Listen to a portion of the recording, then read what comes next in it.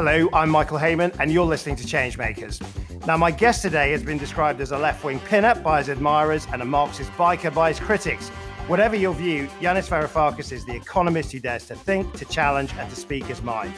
As finance minister of Greece, he was catapulted onto the world scene as the man who stood up and said no to the European Union.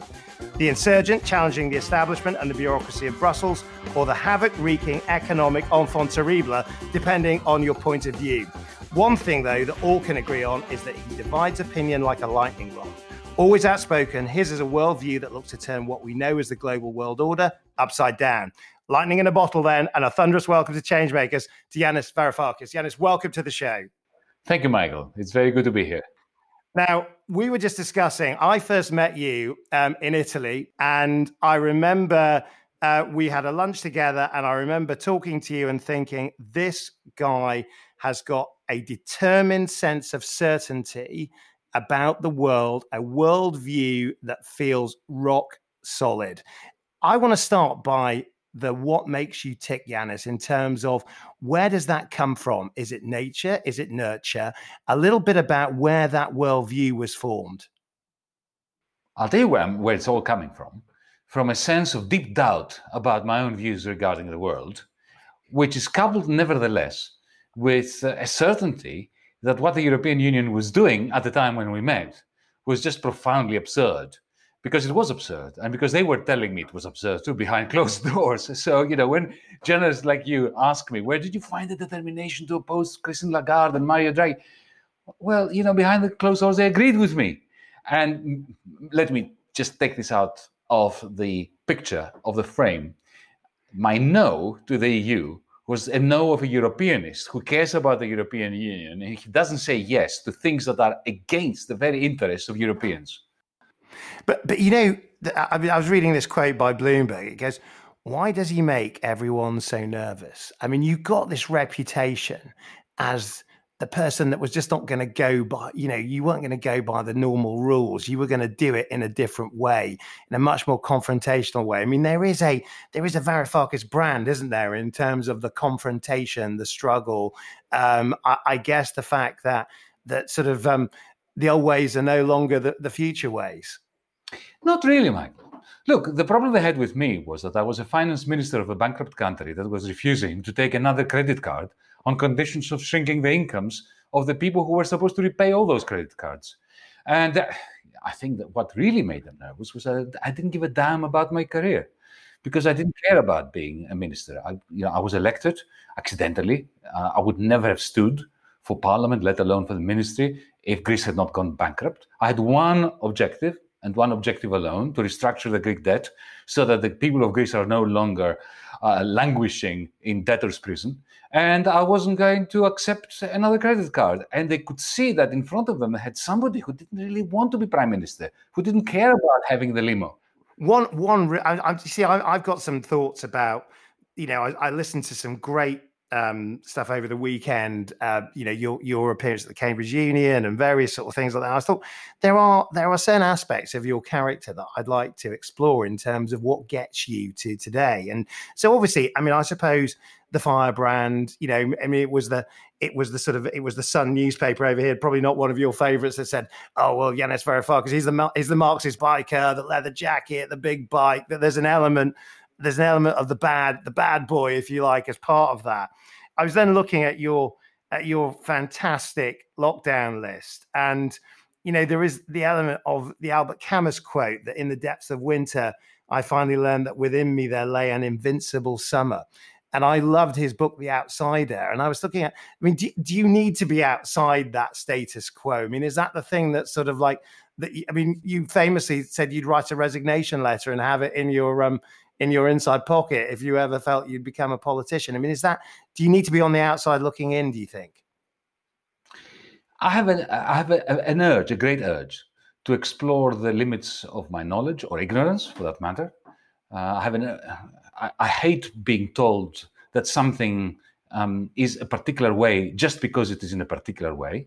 I always appreciated, the scientific way of doing things. You remember on top of the Royal Society, the logo on no one's word, not taking anything for granted just because that's the way it is.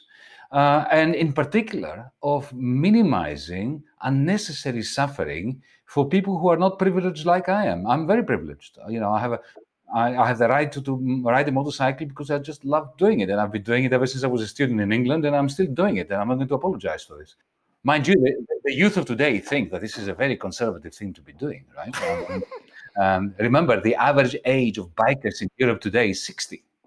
I was going to say you begin electric next year, I hope. I mean, but I mean, in terms of other parts of it, I mean, The Dreamer, Homer's Odyssey, Star Trek, both journeys, both fables, spiritual growth, rough times, good times. Are you an adventurer in that sense, in terms of the way you look at life, do you think? I think we all are. I mean, I don't know anyone who is not fascinated by the Odyssey, Homer's Odyssey. I don't know anyone who is not fascinated by the prospect of exploring the universe.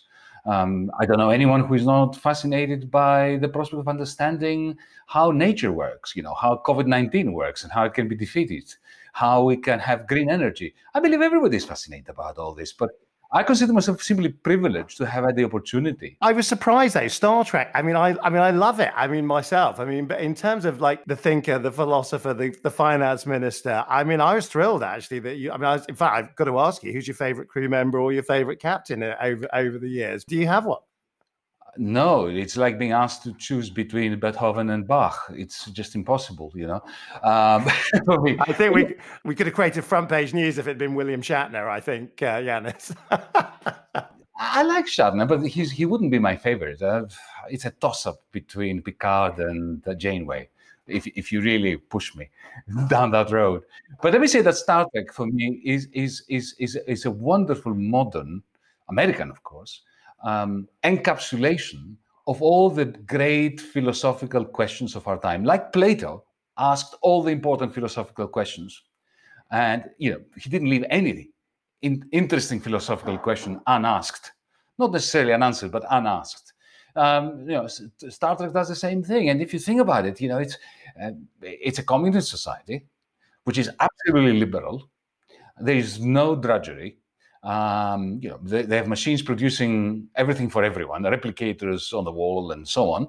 And they have philosophical debates about, the meaning of life and the prime directive, about non-interference and tolerating even those that you can't stand, whose ethics you admonish.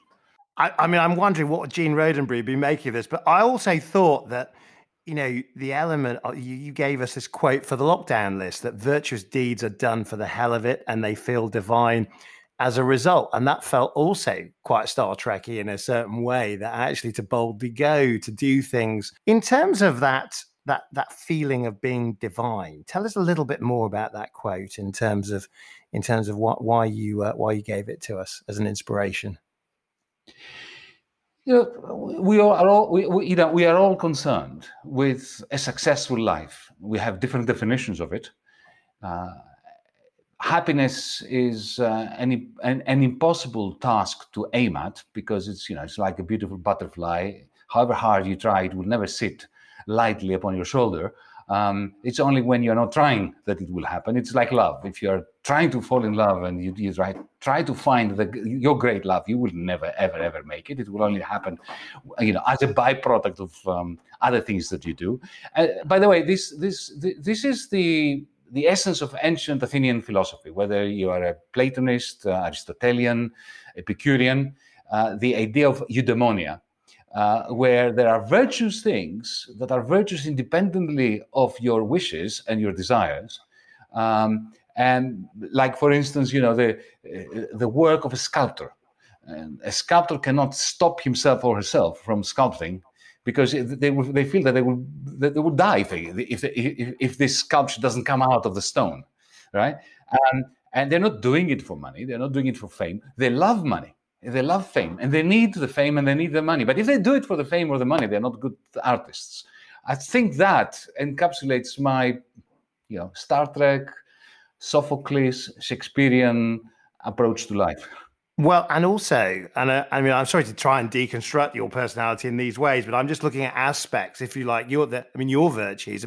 Because you mentioned love. I do think that there is something romantic. There's a sentimental element. I mean, you know, whether it's kind of some of the music choices that you chose, Albinoni's Adagio for strings.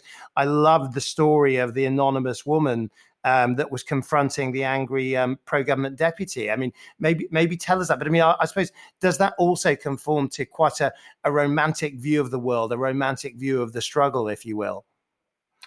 A romantic, but not stupidly unrealistic. I believe in combining realism, hard facts, with romanticism and ethics. If we can manage to do that, then life is worth living, because life. There is so much. There are so many chores and so many disappointments in life. If we don't at least try to combine these elements, of love, of romance, of poetry, of science, of hard facts, what's the point of it all?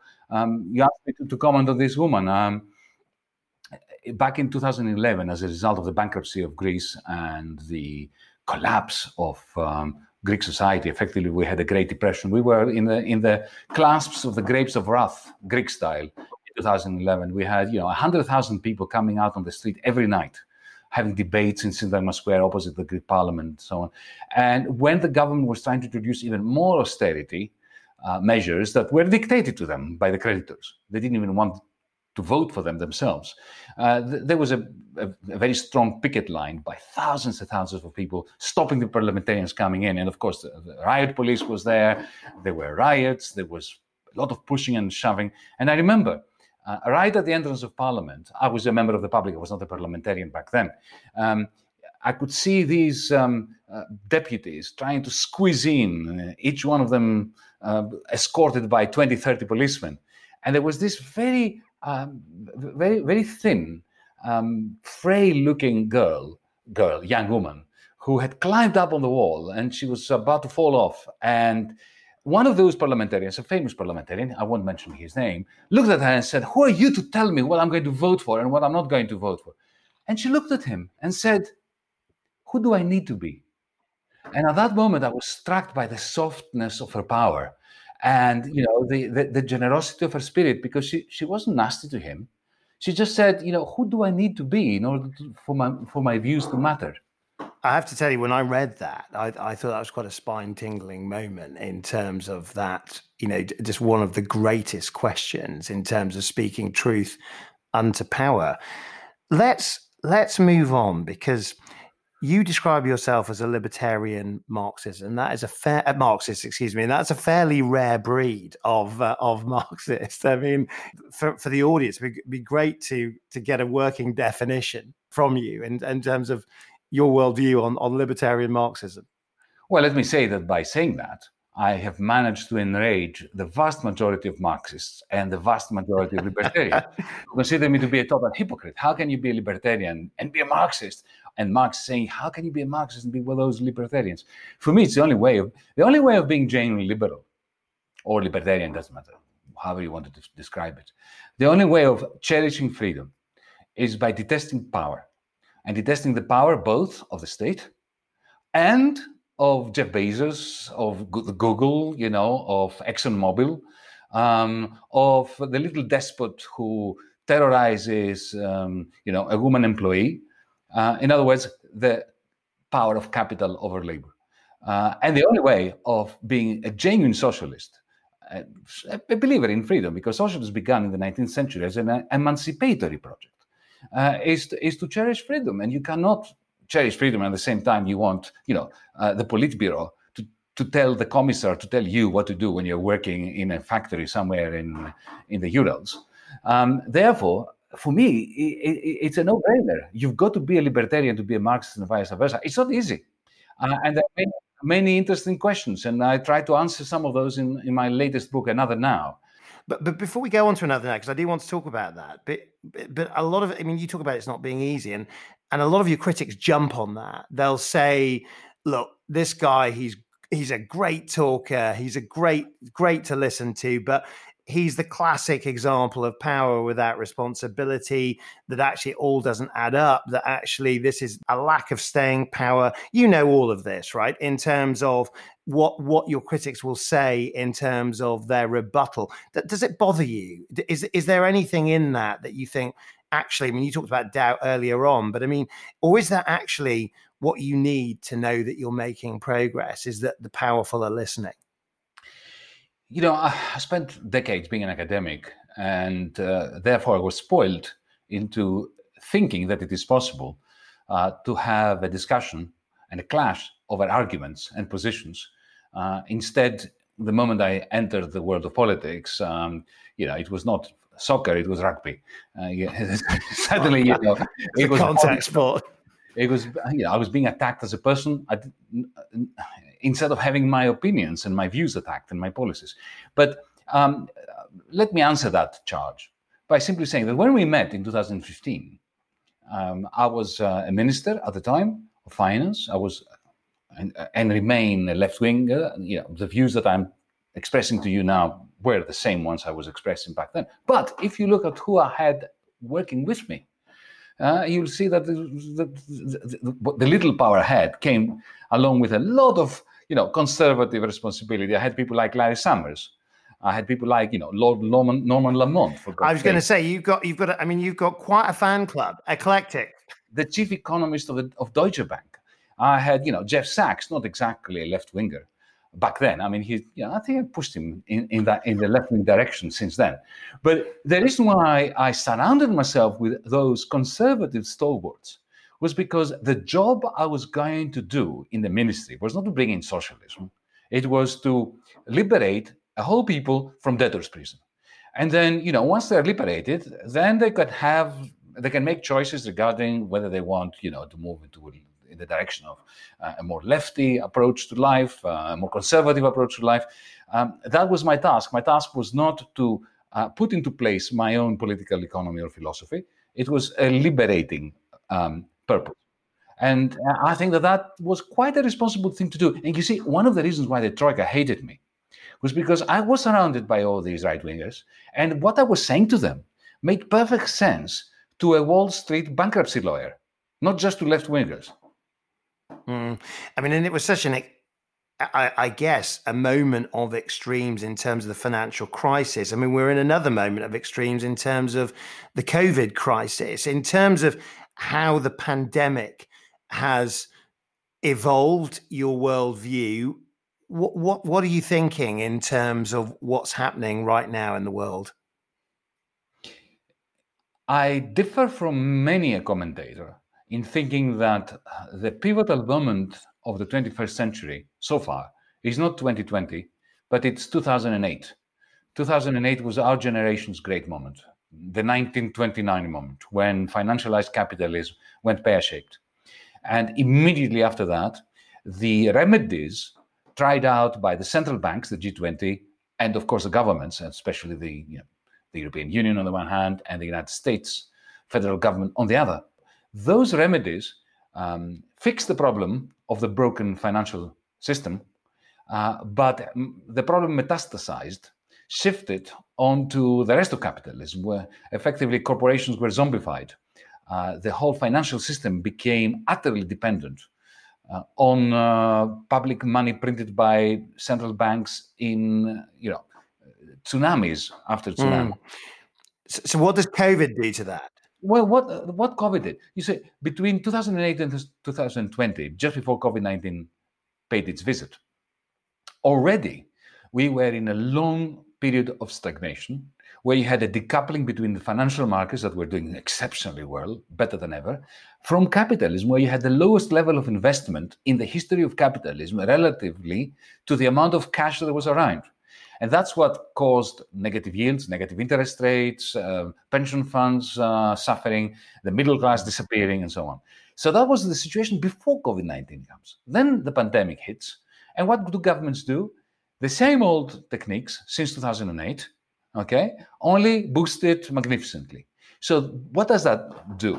It makes the financial markets even more bloated than they were prior to the pandemic, while depressing investment and depressing the creation of good quality jobs, or the rate at which they are being depleted was lessened.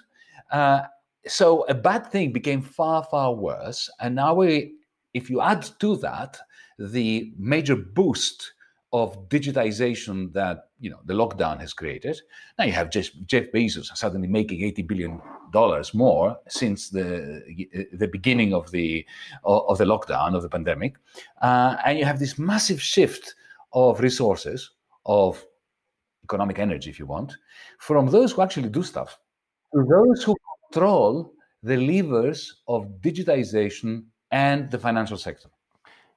So obviously you've taken aim at Bezos over Black Friday, and let's turn to the States, because you might want to pick up on him. But I'm also interested in your view of the recent Biden victory. I mean, you've written of the centrist delusion that actually this kind of consensus of the powerful misses the point. Pick up the story for us. Well, let me just make it clear that if I were in the United States and I voted in a swing state, I would have voted for Biden. So let's make this clear, right? I'm very glad to see the back of Donald Trump. But at the same time, I'm not going to indulge in wishful thinking. This was a terrible result. It was a terrible result because this thin Biden victory, he won the White House but didn't win Congress.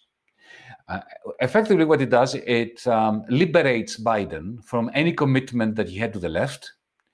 And why is this a bad thing? Because the left had the right policies. A serious investment in Medicare, a serious investment in the green transition, a serious investment in infrastructure, in cancelling student debt, in moving in a direction that would effectively take back the lost souls that were lured by Trumpism. Now, Biden was never interested in doing any of that stuff.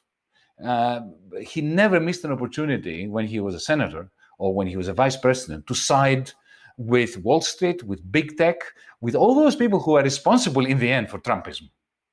Not that he was a sympathizer of Trump, but he was part of a system that affected and implemented the policies that created space for Trumpism. Now, in the next 2 years, we're going to have a slump in the United States. That's quite clear. Who is going to benefit from that? Trumpism. Trump has lost. Trumpism has triumphed. The Republican Party will be more Trumpist than ever. It will be solid. The left will fragment. The Biden centrists will turn against it. They're already turning against the left, blaming them for not winning more seats in the House of Reps.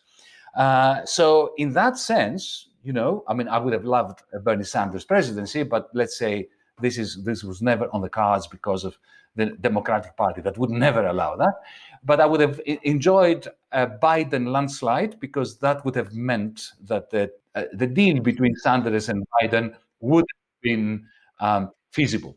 So when President-elect Biden talks about let's give each other a chance, the idea of actually trying to bring things back together. I mean, do you just get the sense that somebody's got to win? I mean, is the nature here that there is a struggle, there are opposing camps? I mean, you are, as a polemicist, whether you see yourself as that, people would certainly characterize you as that in terms of being in a camp where one idea needs to prevail. I mean, is there no consensus that's possible, or does it require some form of struggle that delivers some form of victory as the way that we evolve, I guess, to that Star Trek future? But it already does. I mean, there is one side that constantly keeps winning. Warren Buffett put it magnificently, and he's not exactly a left-winger. He's not exactly a member of my side of politics. He came out and said, the class war is real, and we won it. My side won it, and he even complained that they won it too triumphantly because, he's a smart man and he can see that capital took all the spoils, which means labor didn't have enough money to keep buying the stuff that the capitalists are churning out. So, Warren Buffett, Bill Gates, and so on, they're not socialists. They're smart, rich, ultra-rich people who understand that, if you wipe the floor clean with the working class, with the middle class, who's going to buy your stuff? I remember watching the construction of an Apple factory in Texas years ago when I used to live there, right? And it was built by robots. Robots would be working and are working in it, making, laptops. But who's going to buy the damn stuff? But I mean, in this view, because I want to come on to your book in a second, but in this view, I mean, there are certain people that have really got you going over the last couple of months, and Bezos is clearly one of them. Would you say that a world without Amazon would be a better world, or is it that you just seek to reform the Colossus? Well, let's be clear on something. I don't have anything against Jeff Bezos. I think he's a very smart man. I think he deserves to be rich because he's a far better entrepreneur than I am or you are. It's just that I have no doubt that his $200+ billion is not the result of his entrepreneurship or his smartness. He could have a 20 billion, 30 billion, the 200 and so billion that he has amassed is a sign of the fact that we don't live even in capitalism. We live in something which is closer to feudalism with a lot of technology, which I call techno-feudalism.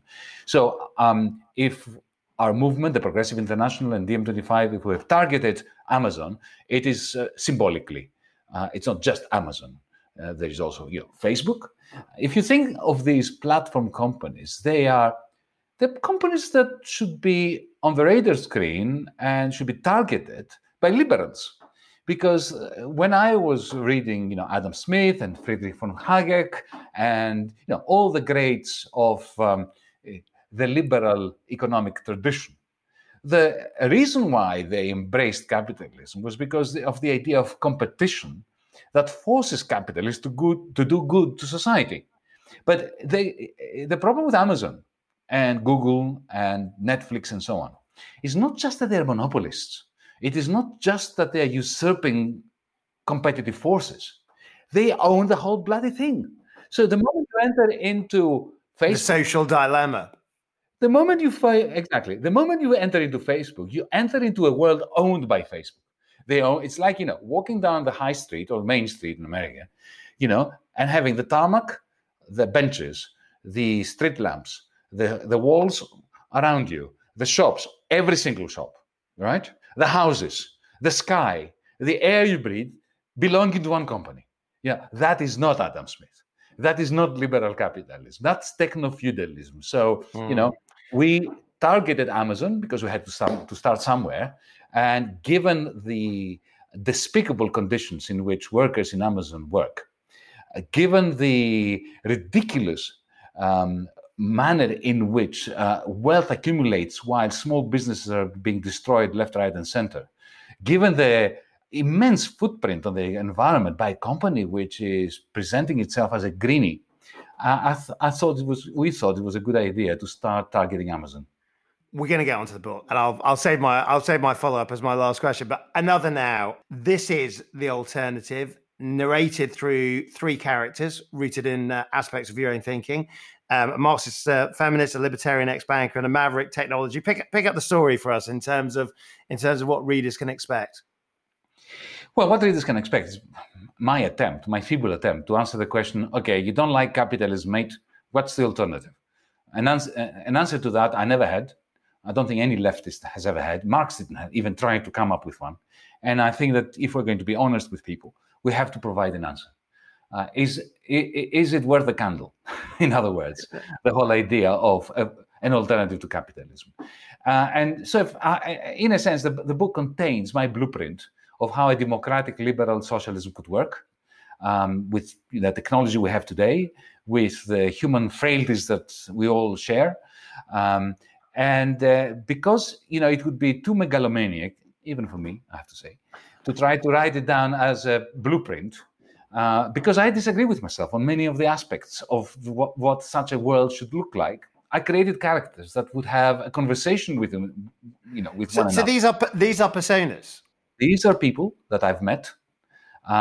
Each one of them contains 3 or 4 or 5 people that I've met.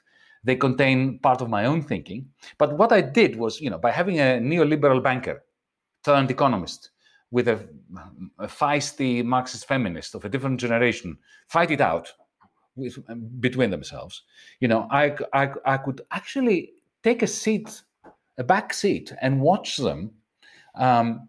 Almost, it was as if I was disembodied from this conversation, watch the evolution of this debate. And by throwing in some twists and turns with a little bit of science fiction, because it is a science fiction story,